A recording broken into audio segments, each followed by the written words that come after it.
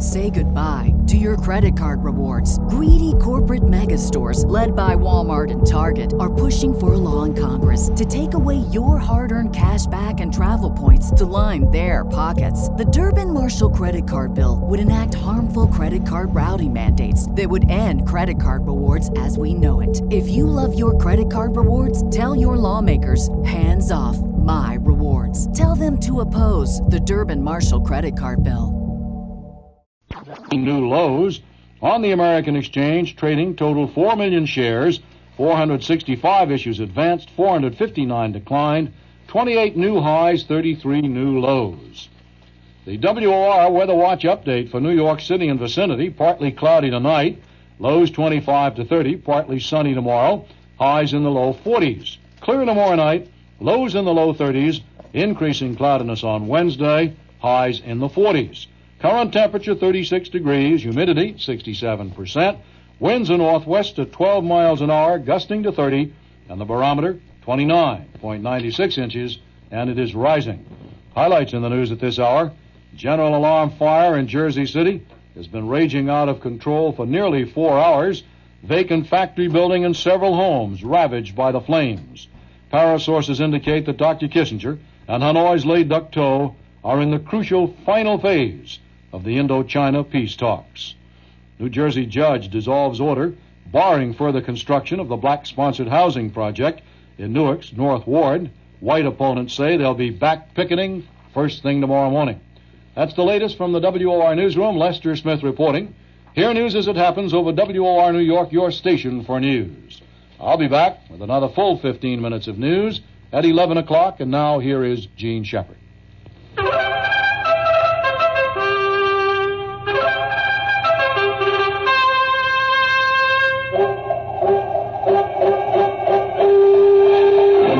Depths of the Cambrian fen. Oh, yes, my heart was rife with the joy of life, for I loved you even then. Yes, mindless we lived, and mindless we loved, and mindless at last we died, and deep in the rift of the Caradoc drift we slumbered side by side. The world turned on in the lathe of time. The hot lands heaved amain, till we caught our breath from the womb of death and crept into light again. We were amphibians, scaled and tailed and drab as a dead man's hand, and coiled at ease neath the tribic trees, or trailed through the mud and sand, croaking and blind, with our 3 clawed feet, writing a language dumb, with never a spark in the empty dark to hint at a life to come.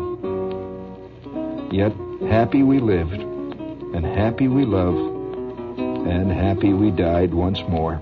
Our forms were rolled in the clinging mold of a Neocomian shore. The eons came, and the eons fled, and the sleep that wrapped us fast was riven away in a newer day, and then the night of death was past.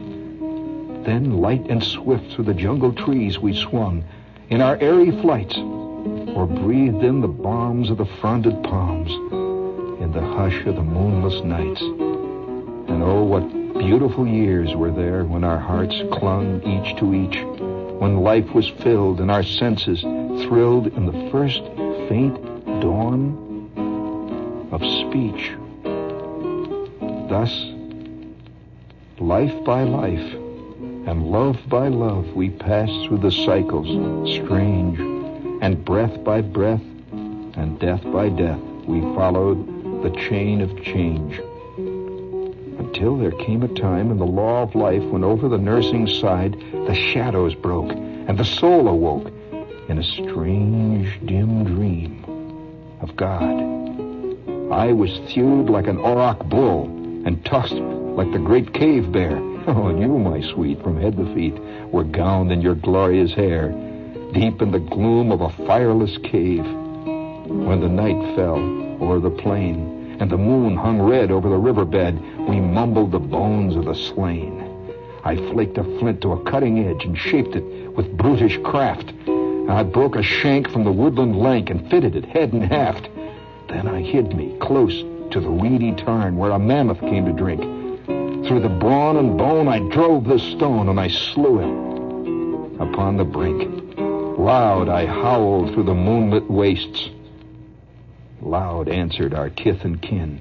From west and east to the crimson feast, the clan came tramping in. Over the joint and gristle and padded hoof we fought and clawed and tore, and cheek by jowl with many a growl we talked them over, the marvel o'er. I carved that fight on a reindeer bone with rude and hairy hand. I pictured his fall on the cavern wall, that men might understand. For we lived by blood and the right of might, ere human laws were drawn. And the age of sin did not begin until our brutish tush were gone. And that was 1,000,000 years ago, at a time that no one knows. Yet here tonight, in the mellow light, we sit at Delmonico's. Your eyes are as deep as those beautiful Devon springs. Your hair as dark as jet. Your years are few. Your life is new. Your soul untried. And yet, our trail is on the Kimmeridge clay and the scarp of the Purbeck flags. We have left our bones in the Bagshot stones and deep in the Coralline crags. Our love is old, our lives are old, and death shall come again. Should it come today, what man may say we shall not live again? God wrought our souls from the Trimadoc beds and furnished them with wings to fly. He sowed our spawn in the world's dim dawn, and I know that it shall not die. Those cities have sprung above the graves where the crooked bone men made war, and the oxwain creaks over the buried caves where the mummied mammoths are.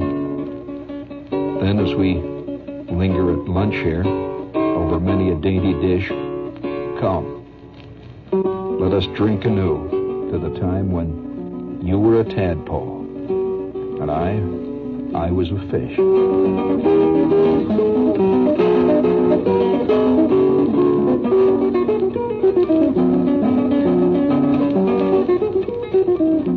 Thank you. How's that one for you ecology kooks? Now, don't, by the way, do not write for a copy of it. We will not send it to you. Okay? We're not in the poetry business, but that's an old classic. When you were a tadpole, it's called Evolution. When you were a tadpole and I was a fish. Hey, friend, I hate to bring bad news. You know, I so often do this. Does the thought of driving on snow-covered roads in the Bronx give you the chills? It certainly does, Lindsay. I would suggest that you get ready this year early by picking up a set of General's famous winter cleat snow tires.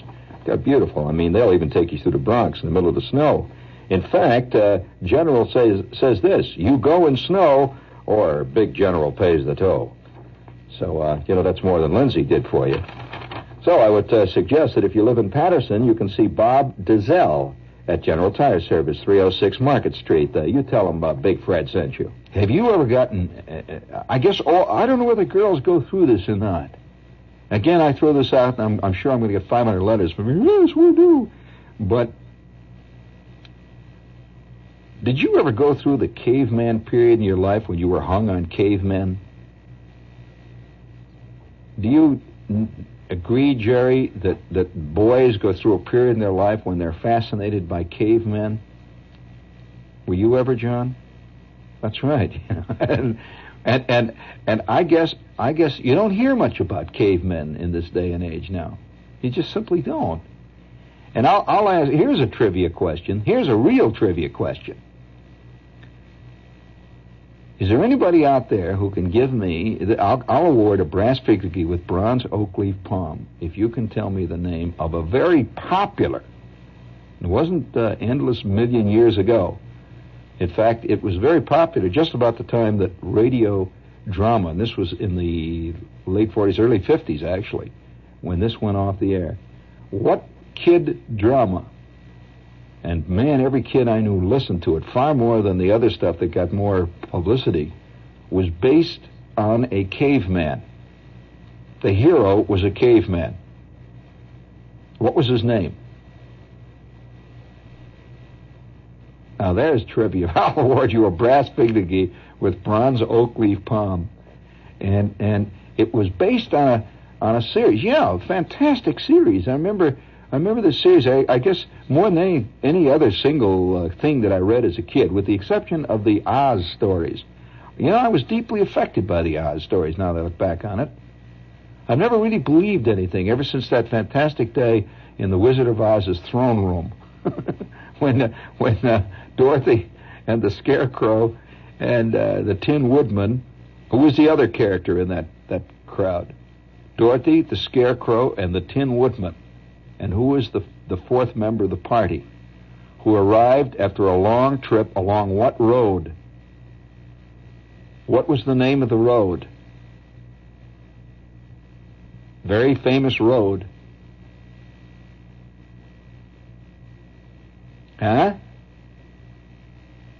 Nope. And what city were they going to?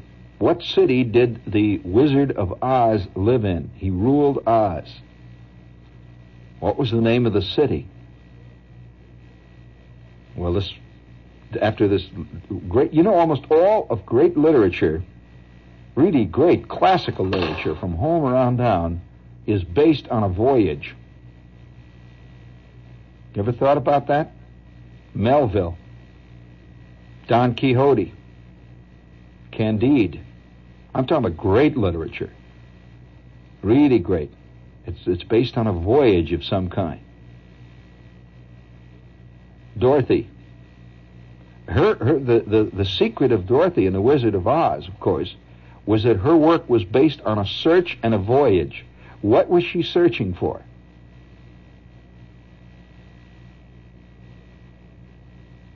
You mean you don't know? What was the Tin Woodman searching for? All of them went on a search together. They decided to go together, and the word was out that if they got to this place, this city, and they met the wizard, that they would get these things. They thought that since it's a wizard, he can produce these things for them. What was the Scarecrow searching for? He had his thing. What was the Tin Woodman searching for? No, it was not searching for an oil can. In fact, that played a part. An oil can played a part in that because he was rusted, see, and he was forever trapped he was just trapped out in the woods. All of his joints rusted. He got caught in the rain, which was the worst thing that could happen to a man made out of tin. And there he was. And they came along and they rescued him with an oil can. And what was he after? You were right. What was it? That is correct. He was after a heart. He did not have a heart, you see. When they put him together, he was not given a heart. And the one thing he wanted most was a heart. Now, what would the Scarecrow want? A what? A body. He had a body. That wasn't his problem. Well, now you see, I'm the only true scholar of this thing, and they passed through numbers of lands on their way. What are some of them? The land of and it begins with an M. Have you ever heard of the Munchkins? All right, the land of the Munchkins. And they had their own ruler and the whole bit. But what road did they travel on? Yeah, they traveled on this road, see? And you all know the name of the road. I'm not even going to bother to tell you about it. But this really made a profound impression on me, see? That reading this, because these are some of the first things I ever read when I was a little kid. I must have been about, right after I learned to read, about 5 or 6. Everybody else is reading Raggedy Ann or Raggedy Andy. I'm reading this. And this is some of the most, I think some of the most, to me, Frank Baum, who wrote this particular series, the Greek classic ones, he said more about life, genuinely, than Lewis Carroll did. But Lewis Carroll was English, and he had, he was attracted. The English majors were attracted to him. He's and he's a cutie pie in his writing. Say, but hardly anybody studies The Wizard of Oz and its impact on large numbers of people who've read it.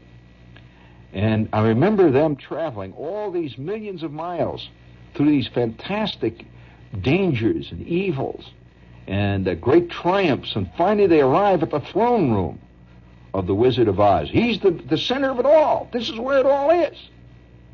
And the Tin Woodman, but speaking of that, this is the Wizard of Oz. Give me a little echo chamber. Hello?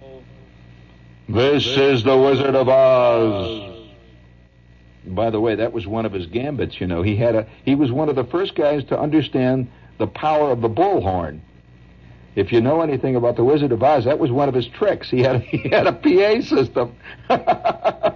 and he hid behind this great big fantastic facade, and he would say things like, I am the Wizard of Oz.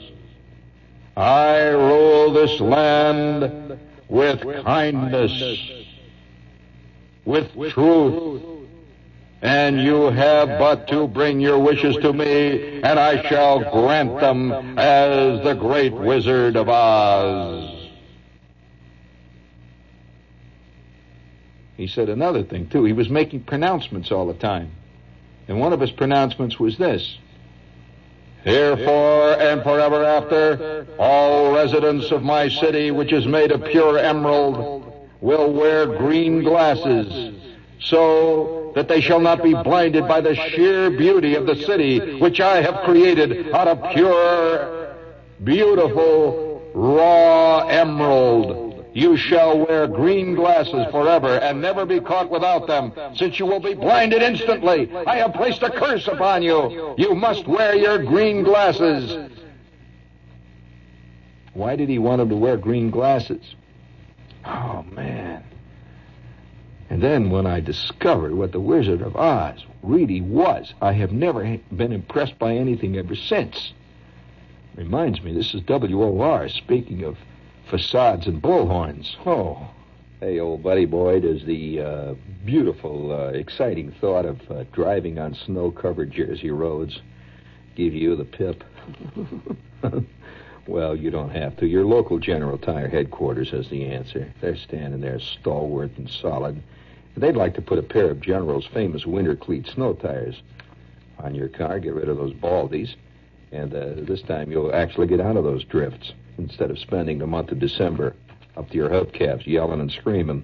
So, remember the promise. You go in snow, or General pays the tow. You can count on these tires. Let's see. See Jack Crow at General Tire Service, Northern Boulevard at 38th Street in Long Island City. Okay, guys. Set up the drums next to the water cooler. What is all this?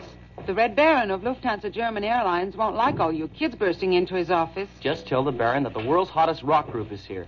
We're going to play a number to thank him for his youth fare to Europe. I mean, when a guy or a chick can fly Lufthansa across the Atlantic for only $210 round trip without taking anything stronger than an extra pair of socks. Yes, young people between 12 and 26 may fly Lufthansa any day from New York to Germany for only $210 round trip and stay as long as a year. Plug in that electric harp, Bruce. You can even fly on a weekend, no extra charge. Although between June 20th and July 25th, it is a few dollars more. Fine. That's when the tourists fly. It's worth it just for the laughs. But we don't need music to sell the Lufthansa. This is strictly a red hot thank you for the Red Hot Baron's youth fare. A 1, a 2. Hit it.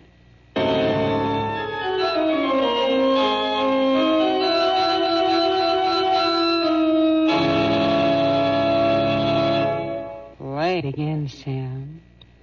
Oh, let's see. Here's a little goodie. Gramercy Park close of 64 West 23rd Street, New York says, and we quote, Mister, do you really think you can wear a suit for 10 years and then cut it down to fit your kid? What an idea.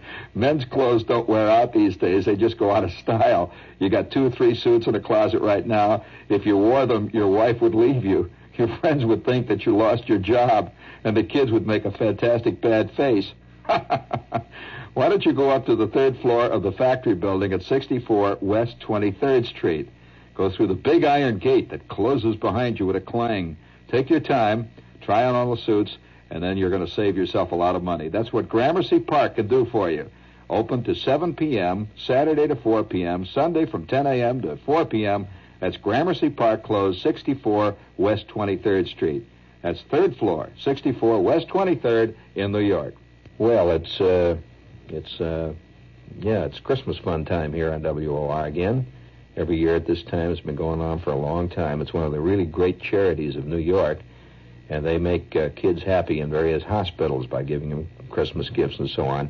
So send your check and money order, to, and here's the address, WOR Christmas Fund, Box 710, Times Square Station, New York, and the zip is 10036. That's Box 710. You know, our frequency. We're very clever like that.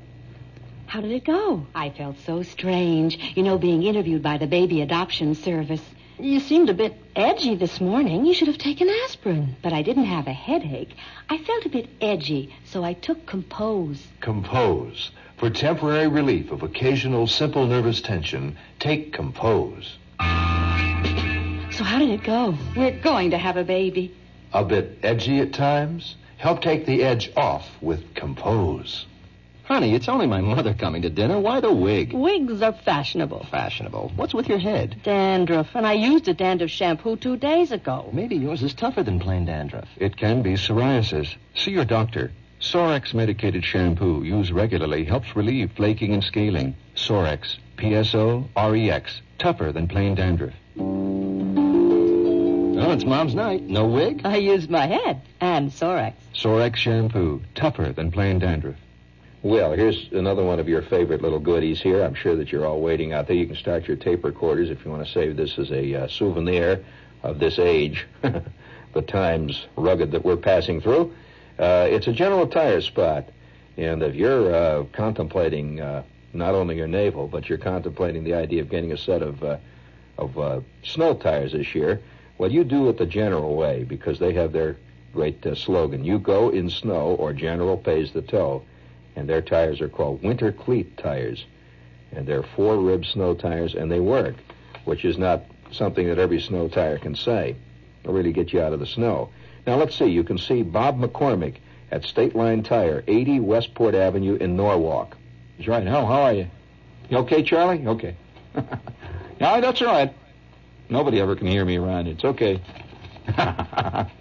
Hey, speaking of being influenced by this moment, this terrible moment in the throne room in the Emerald. Yeah, it's the Emerald City. I'll let you know. The city is the Emerald City. That's where the big high muckamuck, and what ultimately did Dorothy call him after the fiasco in the throne room? There was a terrible fiasco. And he started to cry, and she called him something. What was it? Ever since that time, I've been very conscious of that type. She called him a humbug. And I've worked for several. Oh, yes, I've been around humbugs all of my life. Most of them sitting behind a facade with a bullhorn. Oh, I've been in many a throne room in many an Emerald City, gals. Oh, and guys and friends, neighbors.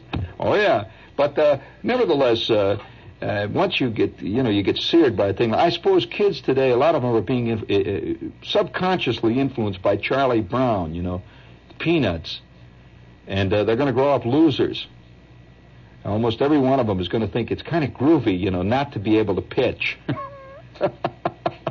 It's kind of groovy to lose 422-3, and it's kind of sad to think that that's your influence, but that's what's happening.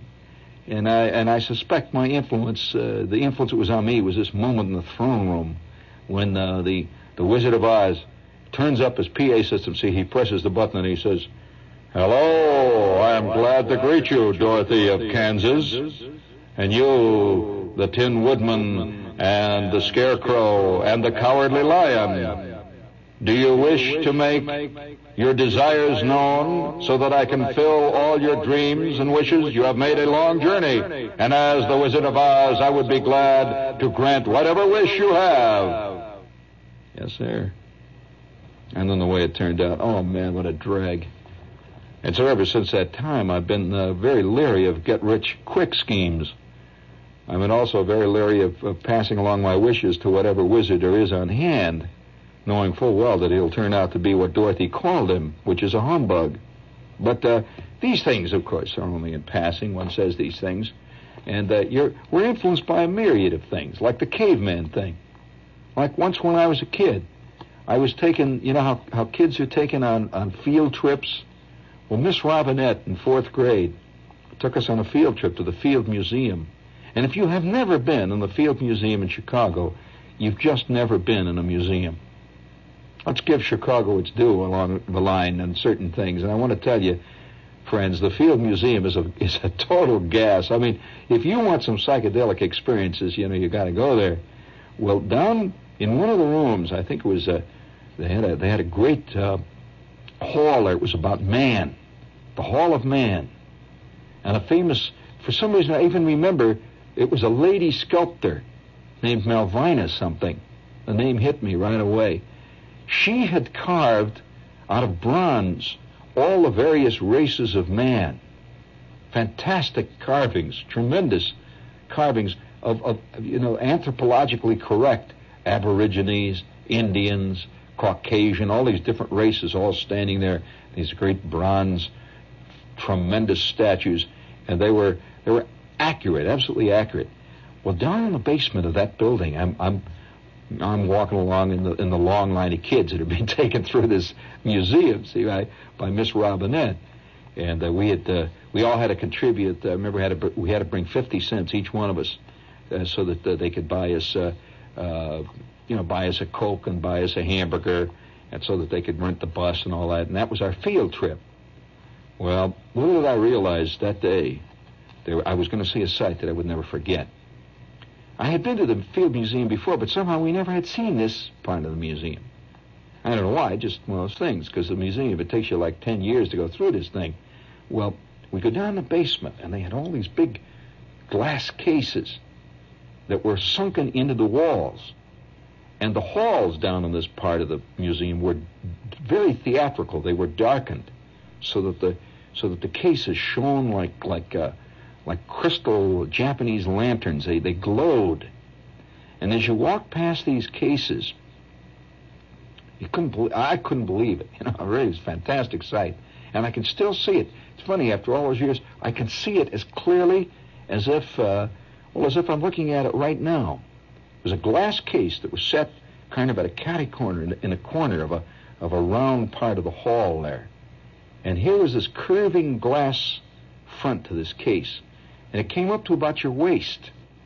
It was just absolutely spotless glass. You couldn't even tell it was glass because you couldn't touch the glass. They had a little fence up. You couldn't get really close so you can reach out and touch it because the glass looked like it was not even there. It was that clean. And what were you looking into? What a sight. You were looking into a cave, and it was dark. A real cave. They had reproduced a cave, beautifully done. It was dark. You could almost smell it. And in the cave, squatting, was a family of cave people. Cavemen. They're just squatting down in the cave, and there was a female cave person. And you know, they had frozen them in time just after the point when man began to utilize things like a piece of fur as a chunk of clothing to keep him warm. And she had this big chunk of fur over her, just hanging. And her long hair, and she had these flat, low forehead and tiny eyes, little tiny eyes about the size of nail heads. These great heavy brows that hung down over her eyes, you know, they almost looked like porches hung down like that, see. She had this undershot jaw, real undershot, and big teeth, strange teeth that came down, almost like fangs. She still had this, you know.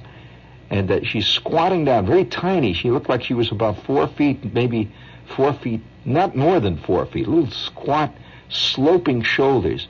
And she had this tiny baby that was all wrapped up in this fur, and she was holding it up against her like she was sort of like maybe nursing it or something. You couldn't really tell. You saw it was a baby there, see?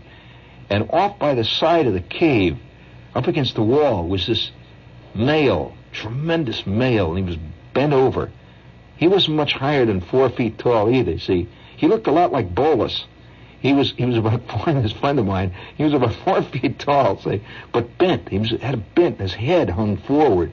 He had this great scraggly chunks of hair that all hung down, and it was like he was just looking over his right shoulder. See, we almost saw it was looking at his back, and he was looking over at us as if we had suddenly come upon the mouth of this cave, and he was looking at us as though there was some kind of danger. And he was reaching down for this big, it was like a big chunk of branch or something he had down there, like a club, and he was reaching for it. He was looking over his shoulders with these red, bloodshot eyes. And it was lit very dramatically dark. It was as though there was a faint light from the outside coming in there. They had no artificial light, of course.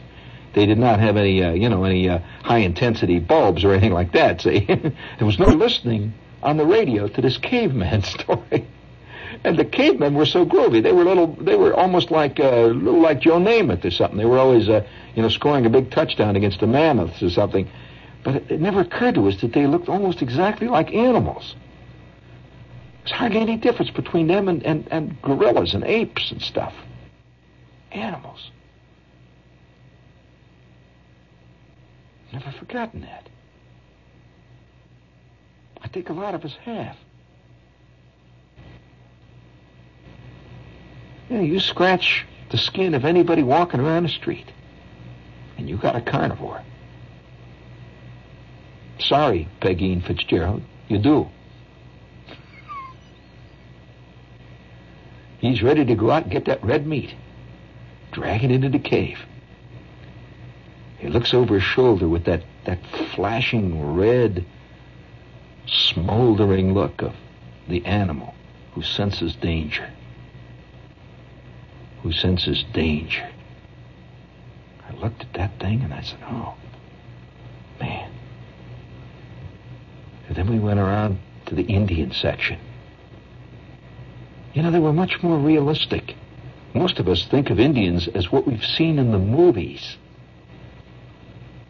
Well, they had a beautiful reconstruction of one particular Indian tribe which lived in the Illinois area. How many of you know that cannibalism was very, very common among Indians? Do you know that? Yeah, most of us don't. We keep thinking of them as these guys played by Anthony Quinn. And they had this was all anthropologically correct, and we've carefully skimmed over a lot of this stuff. And here was this Indian group of this particular tribe of Indians, absolutely meticulously recreated. And there had been just a big, what they used to do is comparatively new. Well, of course, when you stand up right now, all the organs of the body now are in different positions, and they're really basically set up to be a 4-footed animal. So a lot of the problems that happen to your body are happening because, just man, I'm saying.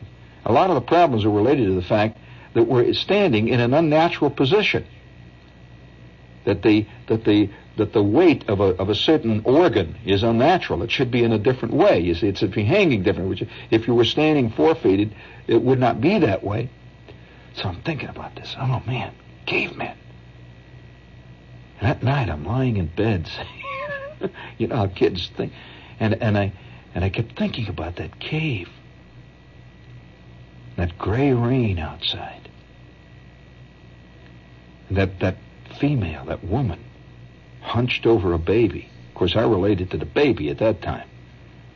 And that great big, he wasn't really big physically, tall, but broad, tremendous chest. That male caveman looking over his shoulder at us through the vast, the unimaginable cavern, the tunnel of time. I thought, I'm a caveman. Inside of me flows the blood of a caveman somewhere. There's a tiny drop someplace. Yeah, there's maybe even a fugitive instinct. And that's the most important one of all. That we're about 20 years removed from barbarism at any given time in history. I bet many a kid has thought his old man looks like a caveman. Have you ever watched a pro football game with your eyes half closed? Yeah. You see these great hulking beasts covered with hair, their eyes mere slits. When you see them going back to the huddle, you can see a tribal ritual. They've gone back to the huddle to prepare further mayhem on the other tribe. And once in a while, there's a guy lying out there, and he's been flattened in a play. Have you noticed the crowd cheers? The fallen victim of the other tribe. And the next step, of course, when football really gets going, they will symbolically barbecue him. Drag him back to the huddle. And they will remove his helmet that will be a scalp. And the flickering flames outside the teepee grow dim. The wind is picking up, coming in over the mesa. Winter cannot be far behind, since the moon of the silver chariot, which comes just before the moon of the howling children, and just before the moon of the weeping mothers, and the moon of the crying wind. Yes, winter can't be too far behind. It's coming up on us.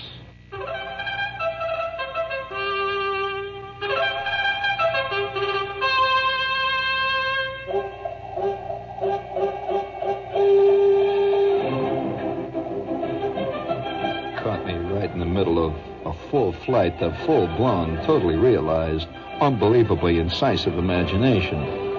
Well, what are you going to do, you know? Incidentally, even turtles are affected by time. I mean, right now at this minute, the sand is blowing over the pyramids and wearing them down to a nubbin. There'll be nothing left in maybe 4 or 5 eons. And where is it all going to end? Well, that's a question that's been asked many times over and over again, and will appear on the next semester's work. So get your notebooks ready, and we'll have the answers for you that time. We don't want to jump ahead in time. It'll be a lecture course, and there'll be 3 periods of laboratory work, including a workbook.